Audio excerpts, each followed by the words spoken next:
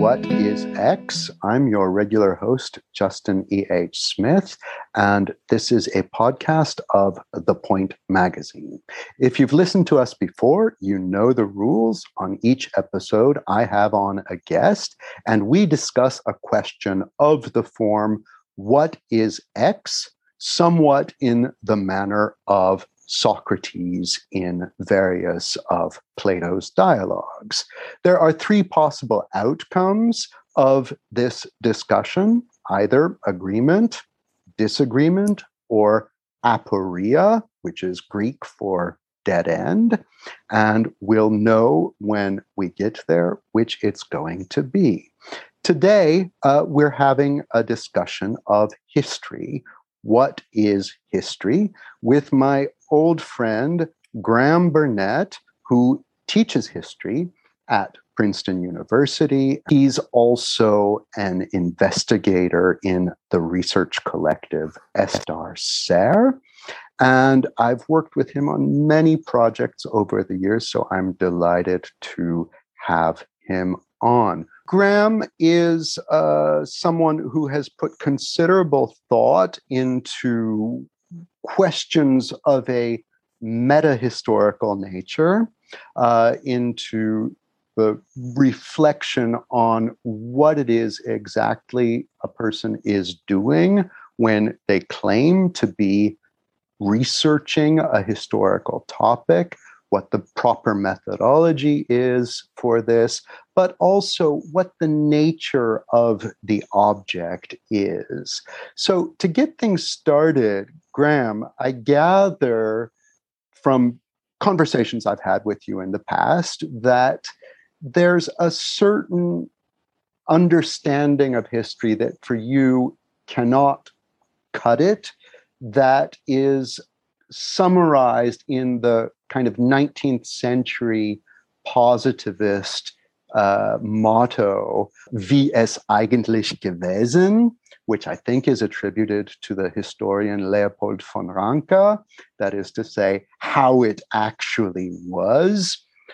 This motto has dominated in research in history over the 20th and early 21st centuries, and holds that it's the historian's job to produce for us nothing but the facts of how things actually were.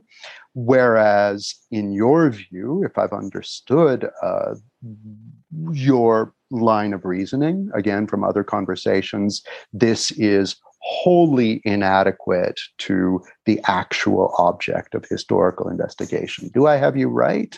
Well, maybe we'd start just by, clearing a space in which to have a conversation that needs to try to get at something very basic. So, yes, the Ranke quote comes up a lot, probably more often as a straw man than anything else, in, say, an intro grad seminar on methods in history. And then you'll very quickly be off and running, trying to sort out exactly what kind of a historian Ranke was and what kind of thing history, as practiced by Ranke in the 19th century in German-speaking Europe, was. But let's do this instead and just start as if we were wandering around the Stoa or whatnot by asking a couple of questions. And I can ask them of you, and we can proceed that way. So maybe my first question would be, by history, do we mean what happened in the past?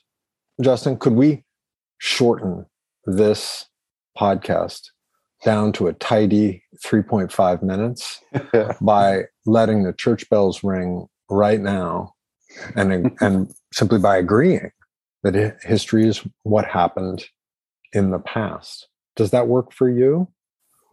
Well, there are a couple of reasons why it doesn't. You've turned the tables on me a bit abruptly and jarringly, but I would say I'm somewhat attached to the view that, say, the asteroid that hit the Earth 65 million years ago shouldn't be within the scope of historical inquiry, or say the breaking off of the moon from the early formation of the earth. That's in the past, but there seems to be a different scholarly field that's better equipped to pursue that. It seems different enough from the revocation of the Edict of Nantes or whatever, that different people should be doing it. So the past, yes, at a minimum, but not the entirety of the past. That feels right to me. And as we might proceed in an inquiry like this by studying what amounts to the usage of our time, meaning how do people talk about history? What do they mean when they say history? At least, again, to get ourselves some reference points in a space in which we're going to stake out potentially a position. Then we might say some people talk as if history is what happened in the past. And while there's something to that, that's not going to suffice for us in this conversation. So that's a reference point in the field of usage, but it's not going to hold us or satisfy us entirely. And then, I would ask another question, which also feels in that space of usage.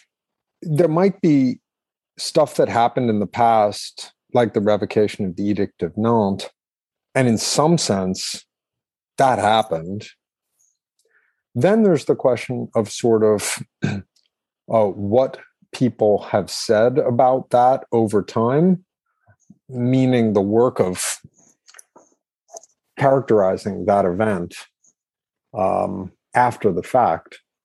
And there's no question that if we just kind of went out and talked with people would pretty comfortably, I think a lot of them, assign the term history to all that stuff that had been written over the last couple of hundred years about the revocation of the Edict of Nantes. So in that sense, we're really talking about history being something like the process of understanding the events, probably most of them involving humans to some extent, that occurred in the past.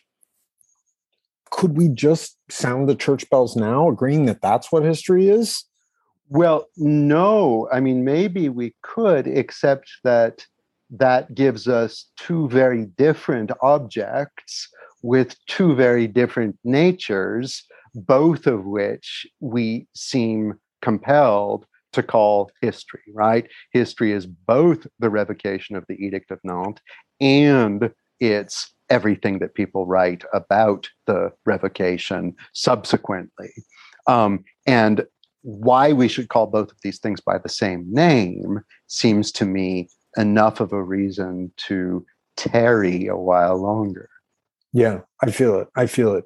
And so there may be a paradox in that duplex nature of our usage, or, as sometimes can happen, the answer for which we're feeling may lie in precisely what initially appears to us a paradox. That is, that history is used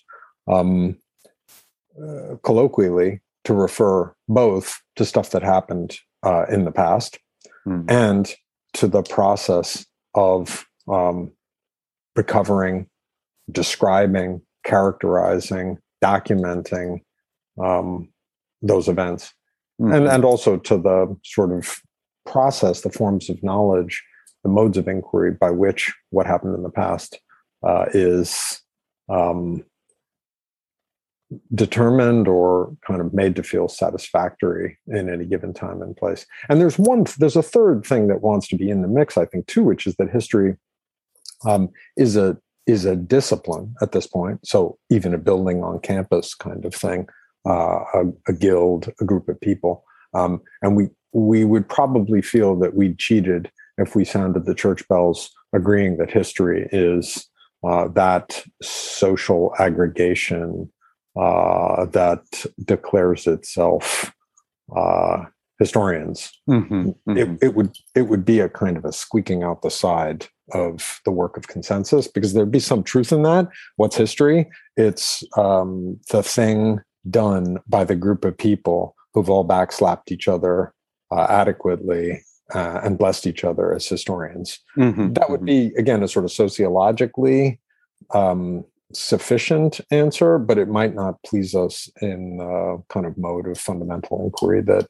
I feel that we're after in a session like this. Does that feel right to you? Yeah, that's super interesting, because I'm often tempted to revert to that kind of technical definition for philosophy. Philosophy is what is pursued under the banner of philosophy, whereas I feel that's kind of a mere placeholder definition that we have to use for philosophy, unlike all the other fields of inquiry that have an object we can point to. And in the case of history, I feel like that object has to be past events, even if the merely technical definition also recommends itself. That's super interesting. And I don't want us to get sidetracked, but I would say that it might be that the sociologists are in some deep sense right, and that your sense that you're comfortable with a kind of functionally pragmatic, sociological, descriptive definition of philosophy a lot of the time, whereas other modes of intellectual enterprise ought to be defined substantively, is just a function of your being closest to philosophy, and thereby discerning that a substantive definition cannot be achieved. Right. Whereas if you were equally immersed in any of the other ones, you would come to feel that they can't be satisfactorily defined substantively. Wow, that's wild. But yeah. let's kind of keep hacking our way toward the enterprise. What is history? Again, it feels like I want to ask you as a philosopher friend a super hard question that's relevant to our next step in this conversation, it seems to me. Because if history has something to do with knowledge, we're going to have to feel that we have a shared sense of what knowledge is in order to achieve consensus as to the nature of history. Now, we might decide that history is not a kind of knowledge, but a couple of the sort of colloquial definitions we've so far floated depend on the claim that history is a kind of knowledge. But this is exactly where you might need a philosopher. And so can you help me with that one? Well, I've been interested in the now antiquated and largely forgotten sense of history that was still very common in the early 18th century, that typically divided it into history, natural, and civil. And there, the kind of knowledge that was sought after in at least natural history was historical, not because it came from the past, but because it focused on what were sometimes called res singulares, or singular things or singular instances.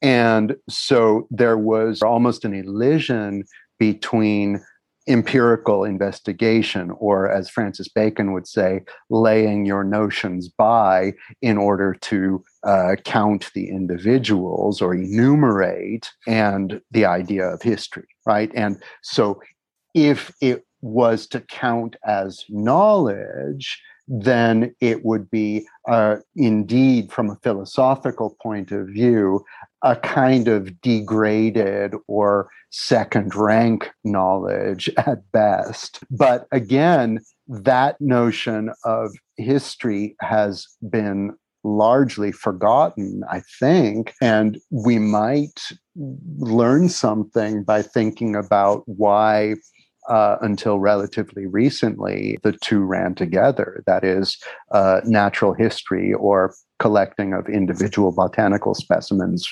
and so on the one hand, and civil history or accounting for Caesar's crossing of the Rubicon or whatever on the other hand. Mm-hmm, mm-hmm. Yeah. I mean, again, I wouldn't want us to get too far afield, but you're invoking natural history. Puts me as a historian of science very much in mind of the most traditional dyad juxtaposed with natural history was, of course, most often natural philosophy. Yeah. So whereas you could have natural history and civil history, on the other hand, you could have natural philosophy versus natural history. And again, there the distinction is one of particulars versus generals. That is, natural history is the study of particulars. Yeah. And natural philosophy emerged as an inquiry into laws, dynamics, forces, general covering rules, as opposed to the enumeration of specifics. Right. And emerged as a field that one could generally hope to have secure knowledge in, unlike history that seemed to be on weaker ground, right?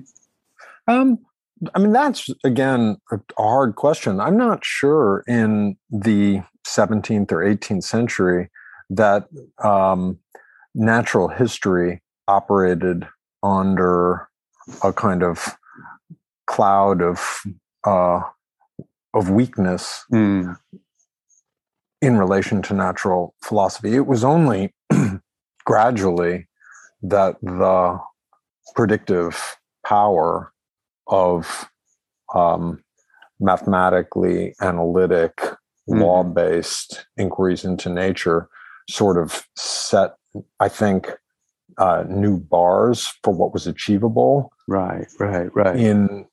In the understanding of the natural world. I mean, someone like Linnaeus would never have ceded ground, I don't think, to a Newton or whatnot. On the contrary, what those folks considered themselves to be doing as natural historians was exactly bringing to the field of particulars the kind of mastery of insight that had been achieved by Newton with respect to dynamics and the movement of celestial bodies. So lots of those folks, well into the 19th century, were claiming that they were going to be the Newton of the natural world, the Newton of plants and animals. Right. So, but let's swing back around the work of history. So I had asked, well, what's knowledge? Because if history is a form of knowledge, we need to understand what knowledge is in order to understand what kind of a thing history is. Well, maybe rather than just trying to go back to antiquated distinctions, I'll just bite philosophically and say that my own conviction is that historical knowledge is knowledge of a very particular kind, to the extent that you need to draw on the faculty of the imagination in order to obtain anything at all. Otherwise, you have only kind of present evidence for what was going on in the past, but without mixing it with the imagination, you're not going to be able to come up with anything compelling at all. And of course, imagination has always been a suspicious mental faculty for philosophers, but I think it's pretty clear that you can't get very far without it. That's cool. I'm going to just sort of underscore the coolness of that and maybe step a little bit to the side for a second.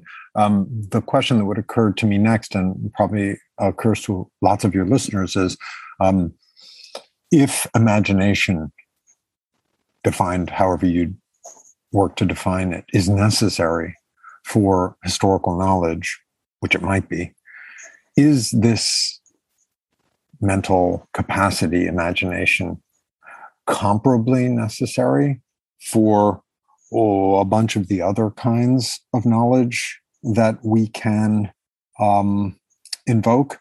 And I feel like that's a great question, but maybe you need to do a separate podcast on the imagination. Mm-hmm. I'll go with you so far as to say that history feels like a special or distinctive kind of knowledge.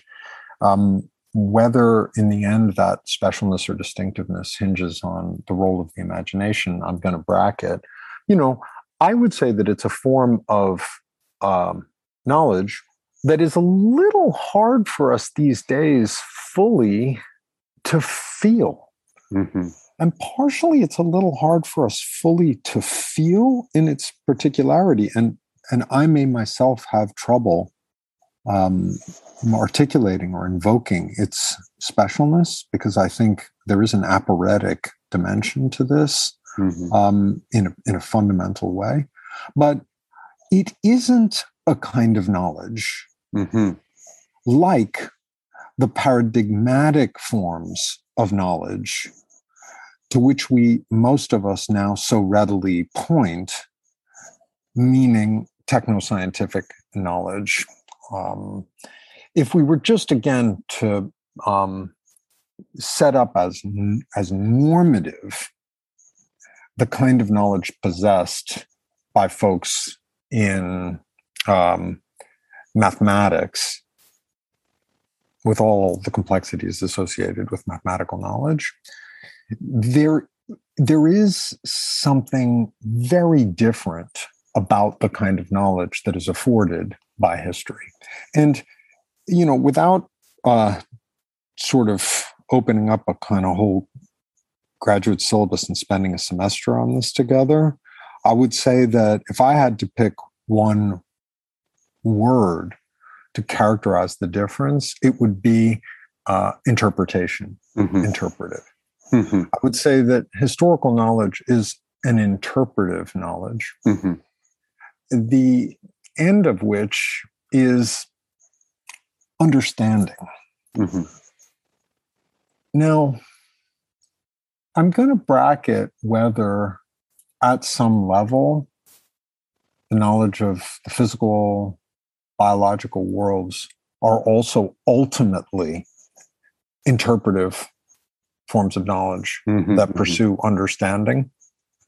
Instead, I'm going to simply say that the history of the sciences has brought us an account of the best kind of knowledge to have, which is rooted in a dream of objectivity.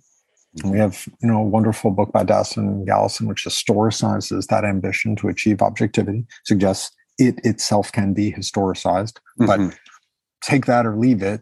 The reality is objective knowledge deeply, by the time you reach the second half of the 20th century, is pervasively predicated on knowledge that is like without us in some aspirational sense. Mm-hmm. Knowledge that is independent of us. That fantasy, do I even want to call it a fantasy? It may not be a fantasy. That ambition is the ambition that most readily surfaces when we think about knowledge. Mm. And what is so hard to wrap one's head around with historical knowledge, like with other forms of knowledge pursued in the humanistic fields, is that they can't be what they need to be chasing that ideal. Mm-hmm. Which is not to say you cannot have that kind of knowledge about stuff in the past. Mm-hmm. You can achieve pretty high degrees of confidence in the facticity of past events. Mm-hmm. approaching, I would say, mathematical certainty about stuff from the past.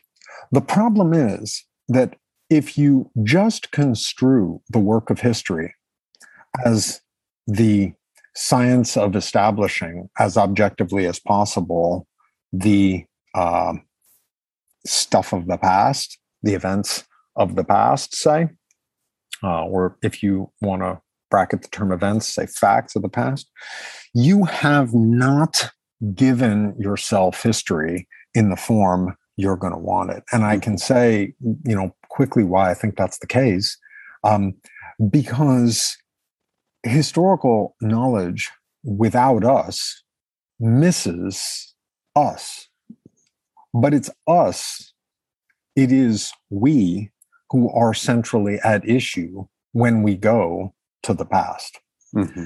Put it a different way, historical knowledge is knowledge that is an arbitraging of historical consciousness, meaning it's the work of understanding who we are now by reference to what has occurred in the past. Mm-hmm. There isn't a sort of knowing entity that floats away from us who can do anything with history.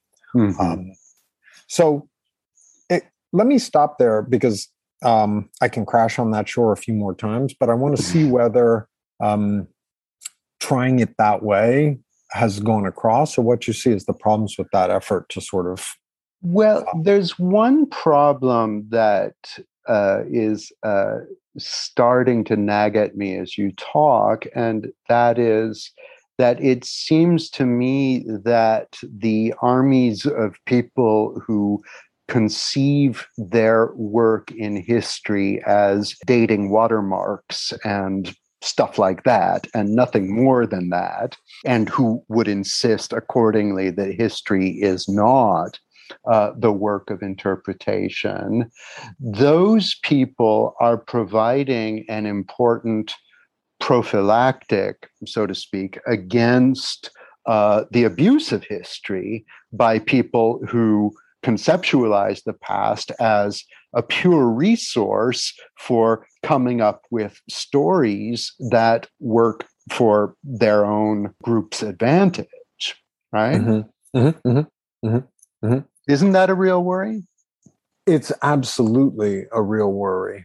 So I guess it seems to me that the two would simply be kind of doing complementary work, working alongside one another, and you would have the people who are kind of more disposed to the interpretative endeavor and the ones who are more disposed to the watermark dating endeavor, and hopefully they'll remain on good terms because they need each other. Mm-hmm.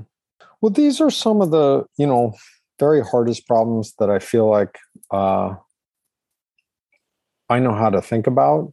Mm-hmm. So I don't want to suggest that there's some kind of easy or facile answer here. Mm-hmm. The hardest idea to inhabit is really that there pretty much is no inhuman knowledge that we have access to. Mm-hmm. So that even the thing that we're sort of setting up as exemplary of the facticity kind of history, mm-hmm.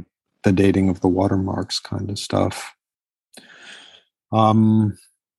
with its sort of no interpretation here, mom,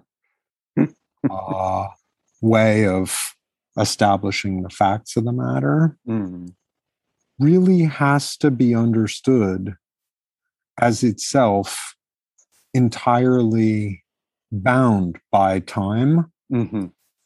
And that while those kind of benchmark anchor points of facticity established by that kind of work in 1980 set the framework for what can be said responsibly in 1980 because they're the immovable surveyor's marks in the landscape of the real. By 1990, they've moved. Right. And by 2000, they've moved again.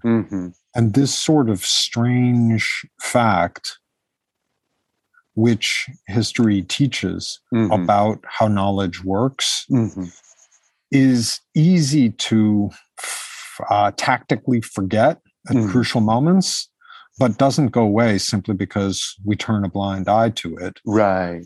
What is known is historical.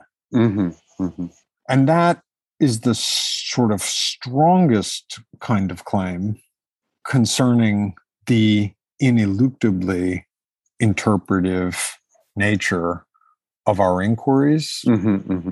That is all very compelling. I think, again, here we're bumping up against the different professional trajectories, the different disciplinary trajectories we have. For myself, I think I may have told you about this before. I wrote a dissertation on Leibniz and was at first trained up in an Anglo-American philosophy milieu where they ascribed a few beliefs to this guy named Leibniz, and they said, but this is from P.F. Strawson's work on Leibniz in his book Individuals. But it doesn't really matter if Leibniz actually believed these things or not. You can call him Leibniz if you want. You can call him Leibniz asterisk if you want. The important thing is that we attach these beliefs to a proper name, right? And then I went to Germany to do a year of dissertation research in the Leibniz archives. And I encountered all of these dusty old German philologists who looked like they hadn't emerged from the archives for decades, who knew about things like watermarks and who found the earlier attitude that I had been trained up on in analytic philosophy to be incomprehensible. And so that's why I've always had this tempered understanding of the work of the what Nietzsche calls the hunchbacked philologists, right? Because if you don't try to root what you're claiming in facticity, then you can just spin away altogether and start doing what people like Strawson did and just saying, I don't even care if what I'm attributing to Leibniz actually belongs to Leibniz or not. And then that gets us into this strange domain, which is maybe, an important thing for us to consider, where history starts to look a lot like what the word itself means in another of its connotations, which is storytelling. Yeah. I mean, listening to you talk, I'm tempted to make a big giant crazy claim. These forms, the thing that we're doing now, thinking together, talking, trying to understand something, this work precedes, and this is a metaphor, a simile, much like the formation of the central nervous system, which is to say, the work of sorting things out is a work of cutting links, not so much growing links, but pairing connections. Why do I say that? Because how one ends up making sense of things is a work of disregard. Uniformly, your analytic philosopher types disregard a certain set of things in order to articulate their problems and answer them your philologically inclined historicist, history of ideas people are disregarding a different set of things in order to formulate their questions.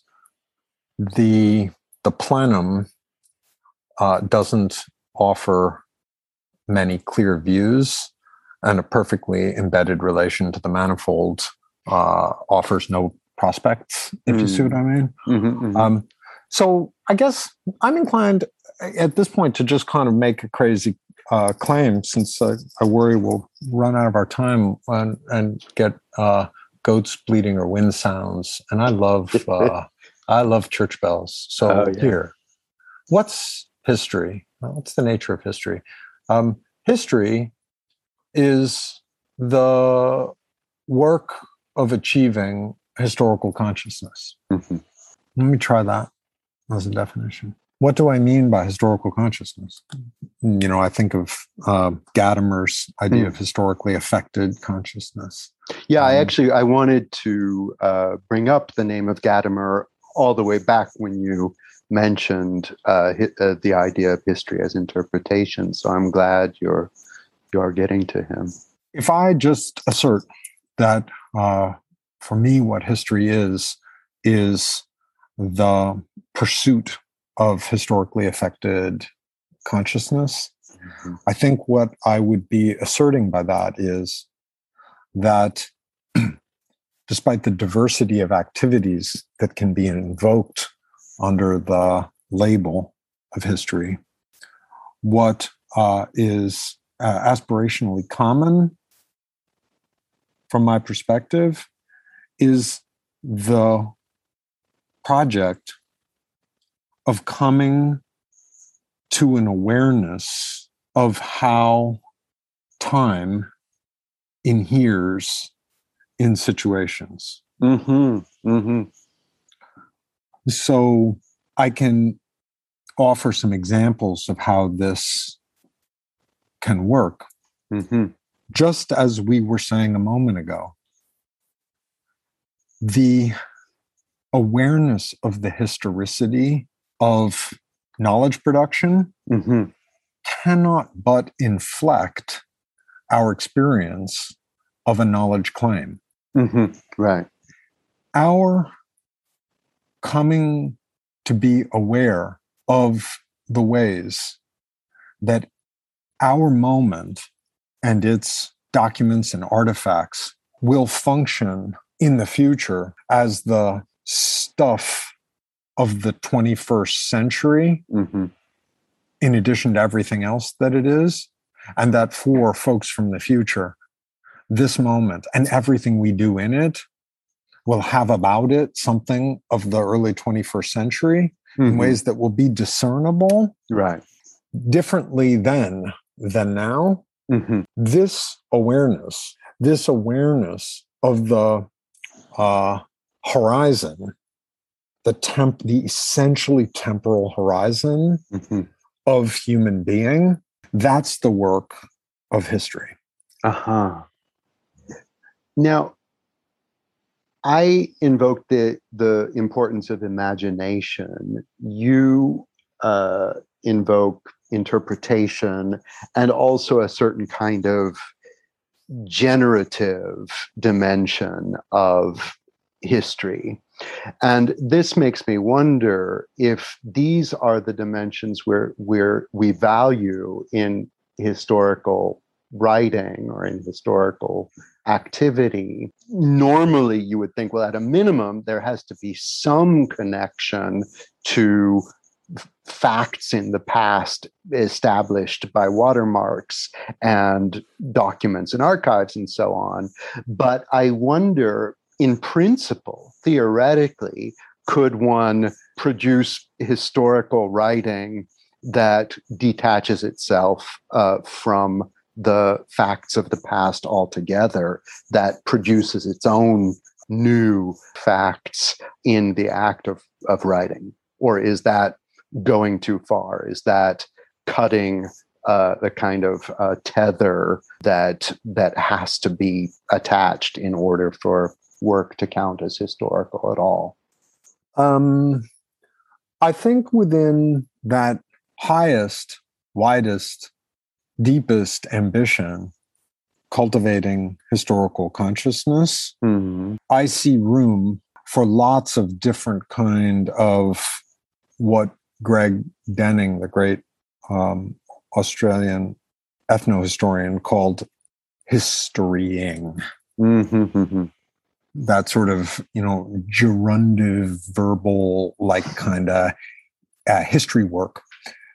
Some of which could be the kind of thing you're alluding to, somewhat, again, polemically and imperiling for a conversation like this, because to say, sure, there's history work that doesn't have anything to do with the facts of the matter of the past. A proposition like that could be misquoted, misconstrued, decontextualized, and made to stand in support of propositions I would reject.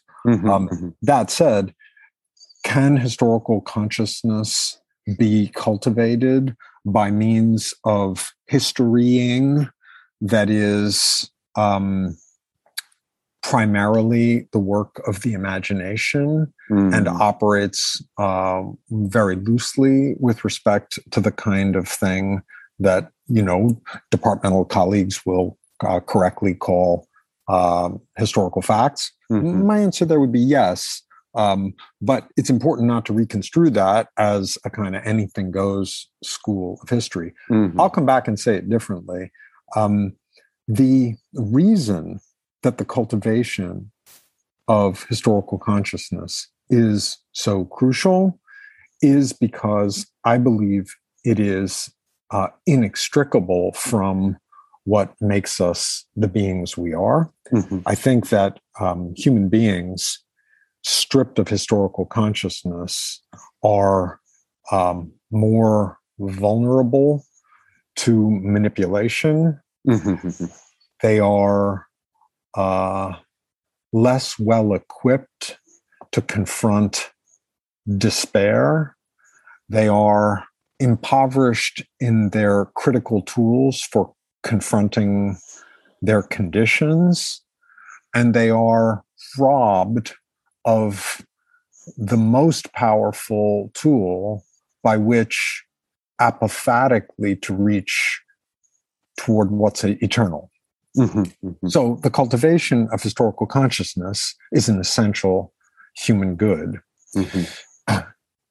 Therefore, within a pragmatic calculus of there being lots of bad things and lots of good things, in general, I am favorably disposed to activities that, in my view, enhance an awareness of historical consciousness, because I think at present in particular, there are so many forces powerfully positioned and indifferent to historical consciousness, happy to defraud us of historical consciousness. And when I say historical consciousness there, I don't just mean knowledge of the facts of stuff in the past, because in fact, one can have an encyclopedic command of facts about the past, from the past, historical facts, and be largely without historical consciousness in the capacious sense I've invoked. And I consider that bad news. So I could talk more about what I take to be the imperiling forces that would cheerfully strip us of our historical consciousness. All those forms of knowledge and exchange which replace the complexity of human personhood and human experience by machinic models that are more effective to the work of calculation and modeling. All of those kind of algorithmic redescriptions of the body and the mind, all of those militate powerfully against the formation of an inhabitation of historical consciousness at, in my view, grave risk to our well-being as individuals and in community. So historical consciousness is incommensurable with mechanomorphic reductionisms, and those are on the prowl for us. And I'll stop there because I can see you want to say something else. I could go on, but let's do that one as a big one. There are moments when you're talking about historical consciousness where it starts to sound like you might mean something like rootedness within a tradition. Because, as you say, someone can, be sitting in the suburbs and memorizing every single historical fact available on Wikipedia, but still not feel attached to anything at all, and will in fact likely develop such a mechanomorphic self-image undertaking such an encyclopedic exercise. What seems to be missing there is tradition. But if you put it like that, it neutralizes the force of what you're saying, in other words. I mean, tradition is a really complicated and fraught term in this space. But while I have some things to say about tradition and ways one can define it that make it directly relevant to what I'm saying right here, I don't think it in any way covers what I'm feeling toward right now. The way in which that hypothetical person who has perfect command of Wikipedia historical facts but has failed to achieve historical consciousness, the way that person, let's say, might have failed to achieve historical consciousness is if that person, despite knowing all of those facts, has not become inward with the fact that he or she or they are in history. Right. Ubiquitously historical. Right. That the experience of those facts is the experience and possession of those facts of a person at the moment in time, the historical moment under the historical conditions in which that person is achieving mastery of those facts, with the implication that that person's experience of those historical facts is itself historical and will be perceived as such by a person from the future, retrospecting and discerning, recovering, because that is the magnificent dialectical continual refusion of horizons that is implied by historical consciousness. When some person in the future goes to the trouble of attempting to figure out what it was like to be living in your basement in 2021, memorizing Wikipedia historical facts, that person in the future will discern the specific historicity of that form of historical knowledge from that perspective, which will be elsewhere, but which itself will not be less ubiquitously historical, because this is what it is to be human, to live in time. And the ability to discern that temporal signature in ourselves and in the world around us is an essential critical resource. It's the tool by which we see that things not only have been otherwise, but will again be otherwise. And therefore it provides that critical distantiation that permits us to conceive agency and change. But it's also a consolation. It's a simple consolation, whether in the kind of stoic key of this too shall pass because this is merely now, or in a set of other kind of keys of existential self-salvage that have, as I say, felt toward that which is eternal by kind of pushing it up from underneath using time. Is an awareness of this time signature characteristic of all of the domains of human activity that are fundamentally interpretative, or is this unique to history? I'm thinking about, for example, engaging with works of art. Is this similarly something where you have to have this self-aware consciousness of the temporality of it in order for the experience to be what it is?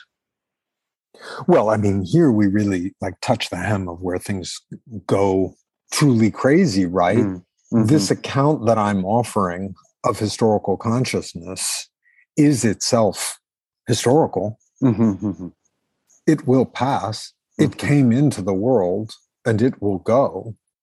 And it is the sort of hardest work of a person committed to the work of history as I've defined it, meaning the cultivation of historical consciousness, to be mindful that it isn't merely that historical consciousness circumambulates the domain of all possibilities except itself, and historicizes all aspects of our kind of cognitive and material and intersubjective lives, but that it does so because it's eternal. Actually, no. What is most kind of bizarre is to consider in what ways this account of historical consciousness will prove itself subject to the changing dynamics of time. So, that's an excursus. You ask about art. I mean, I would argue that art is a perfect example of that kind of gnomic business to which I was alluding previously, namely the work of using historical consciousness to attempt to feel the interface between that which is in time and that which is just on the other side. Namely, for me, the kind of history of art is maybe best described as the history of efforts to assign some subset of human objects, achievements, to a category that escapes historicity. Which is to say, if a quote unquote work of art is merely a historical artifact, it's just a historical artifact.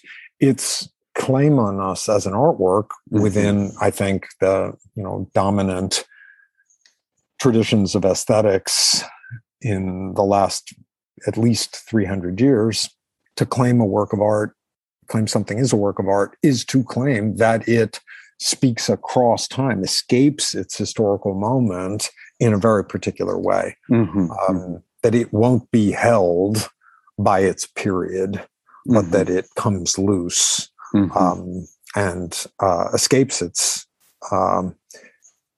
conditions of historical production to become a time wanderer that can wander even to now and possibly into the future.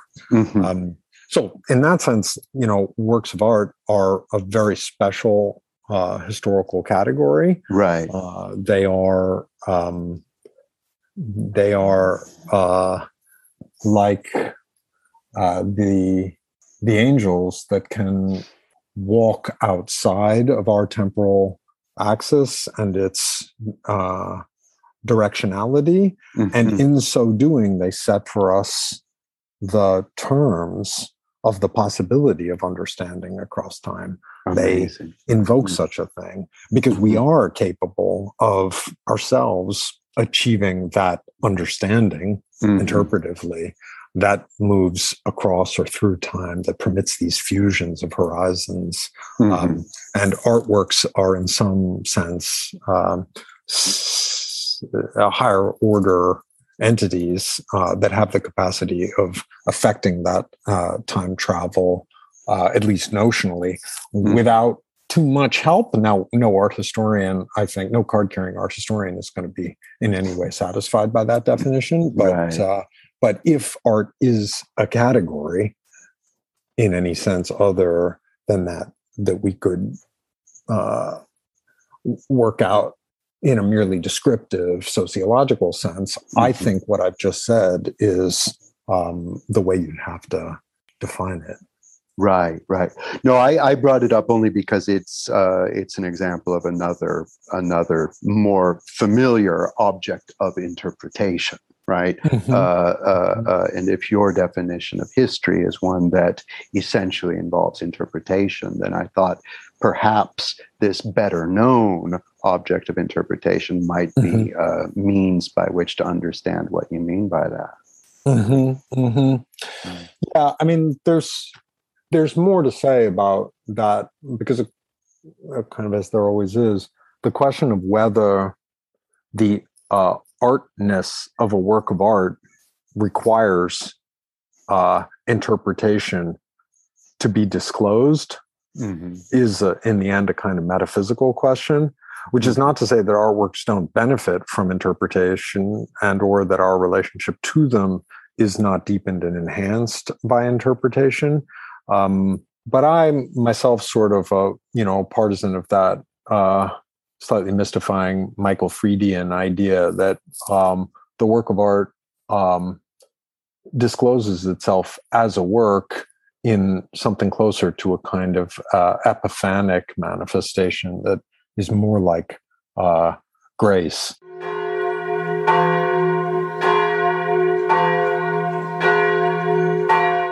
Than like reading a message in a bottle. I've completely forgotten that you and I were doing a podcast here, but I think now I'm hearing church bells when you mention grace.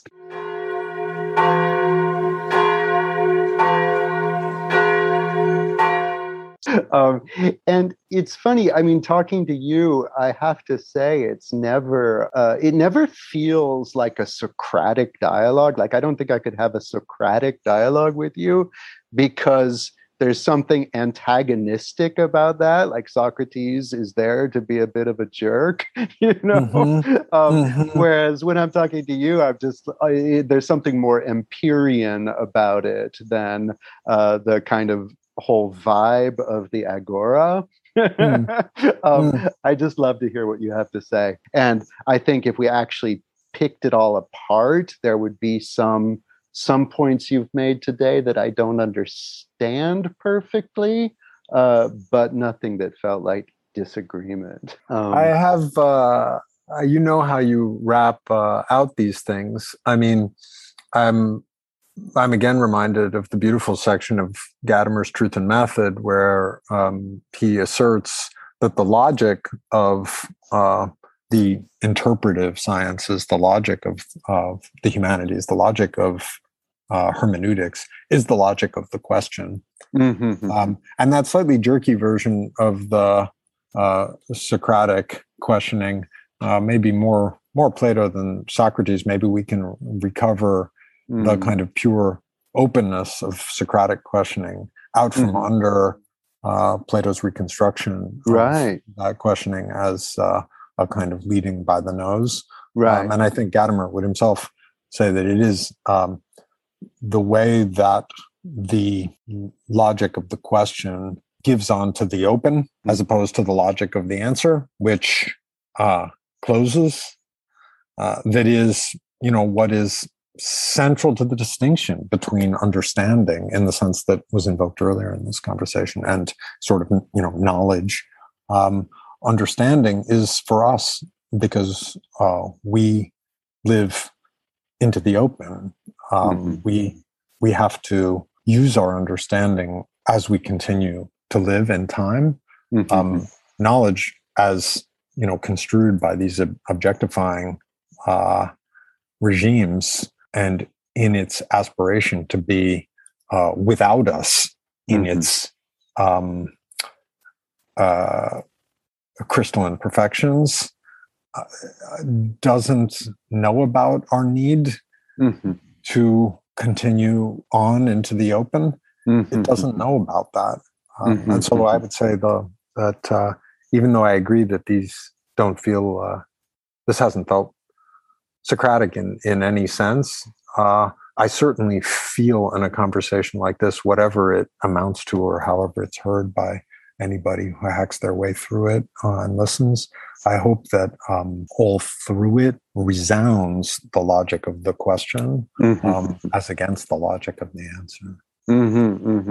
Let me just say a few final words. First of all, please do search out in the coming months the book that Graham and I have edited together along with Catherine L. Hansen, In Search of the Third Bird, which should be appearing very soon, or I don't know when this airs, maybe it will have appeared already, from the MIT Press and Strange Attractor Press. It's worth saying that the book that Justin just invoked is itself very much about these questions. It is a kind of reflection on history and art. It's a reflection on what one might describe as meta-history. And though it isn't a sort of card-carrying work of ordinary history, is it a work that conspires in the work of historical consciousness and the formation thereof? I would argue yes. Absolutely.